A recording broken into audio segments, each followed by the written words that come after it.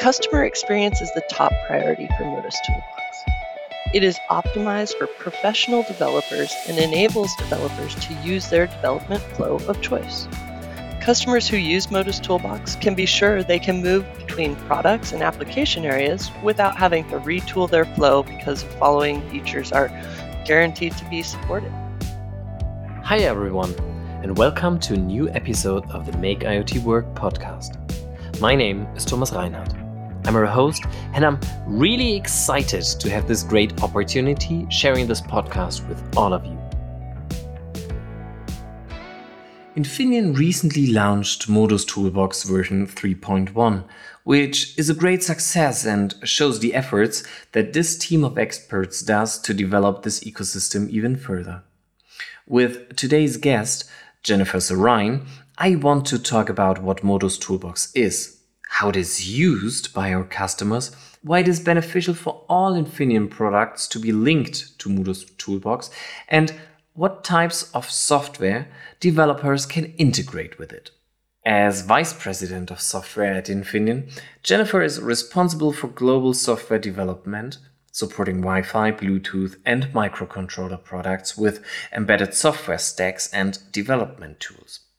Jennifer, a warm welcome. It is a great pleasure having you as a guest today. Thank you. The pleasure is mine. I really appreciate you inviting me. So perfect. So before we talk in more depth about ModusToolbox, I would like to give our listeners who are not yet familiar with it the chance to learn what ModusToolbox actually is. Could you please introduce ModusToolbox? Sure. And before we talk about what ModusToolbox ecosystem is, let's talk for a second about what it isn't. It isn't an IDE or a compiler.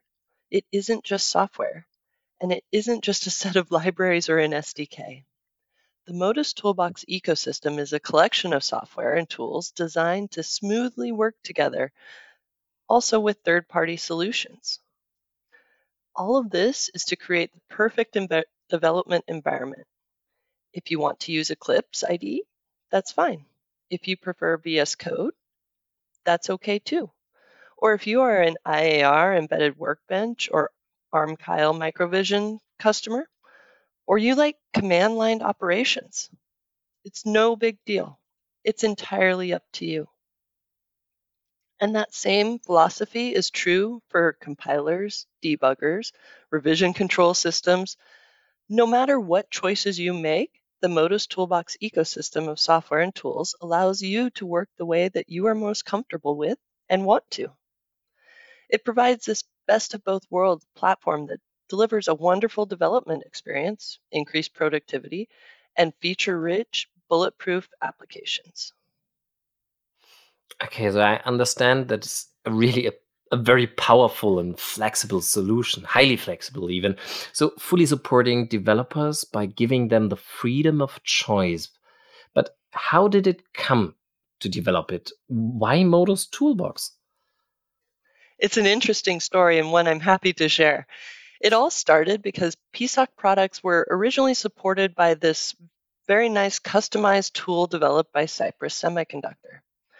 Obviously, a full custom solution costs much more to develop and support than a solution that uses standard embedded development software that is customized only when necessary. Even more importantly, our full custom solution led to complaints, inside and out, about limitations of that solution. For example, customers complained that for most of our competitors' MCUs, they could learn one IDE, such as Eclipse, but for Cypress, they had to learn something completely different. Also, since it was a monolithic software release, updates took a lot of coordination and only came like 1 or 2 times a year. So customers had to wait. Other customers complained that our custom software didn't integrate easily into their design flow. So when it came time to develop ModusToolbox, we took a much different approach. The customer experience is the top priority for ModusToolbox. It is optimized for professional developers and enables developers to use their development flow of choice. Just to name, these are just a few of the important criteria for developing ModusToolbox. Mm. So focusing on customer experience, and it seems as if this allows us to focus on where we add value than rather trying to create everything from scratch, right? Yes, and the success we've had prove us right. Certain features of Modus Toolbox are considered so fundamental to its value proposition, they are part of our contract with our customers. Customers who use Modus Toolbox can be sure they can move between products and application areas without having to retool their flow because the following features are guaranteed to be supported. Mm. So maybe can you give some examples to show the range of the possibilities of Modus Toolbox? Yes. After Infineon acquired Cypress, we had a number of new product families to integrate in Modus Toolbox, which we've been working on. For example, with Modus Toolbox 3.0, the XMC 7000 devices allow developers to create unique experience with a variety of use cases for industrial, robotics, EV charging, other applications.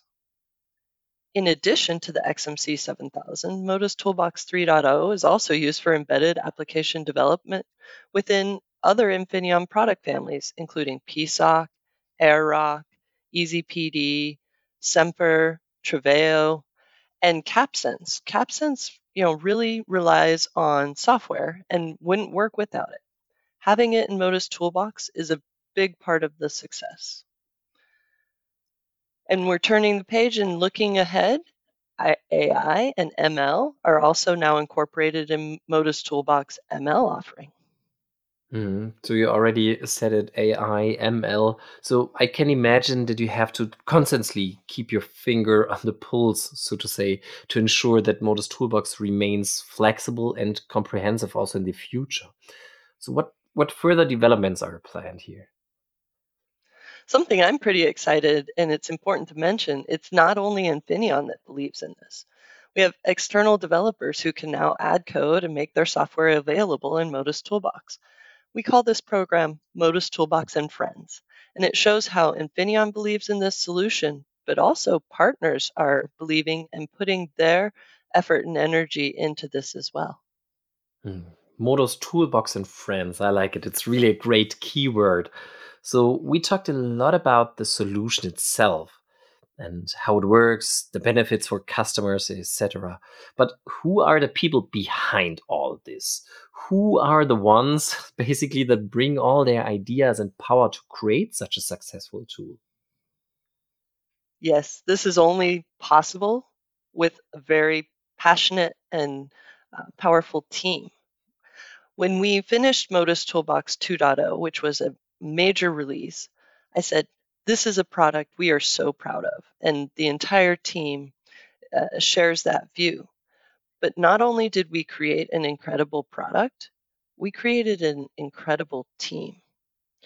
A team that loves solving problems, managing change, and that is constantly improving and taking on the next challenge. When we became a part of Infineon, for example, in the first weekend, we tried to link new products like XMC to Modus Toolbox. The team was convinced it would work, and it really did. It's great fun to work with such a team and develop great solutions. Yeah, fun at work. That is so important. And you see that in the results, right? And even though I'm personally enjoying this episode here right now, the unfortunate thing is that we've come to the last question already. And that is always pretty much the same for everyone who listens to this podcast much more often. What will the future bring? So, Jennifer, could you please take a quick look into the crystal ball for us?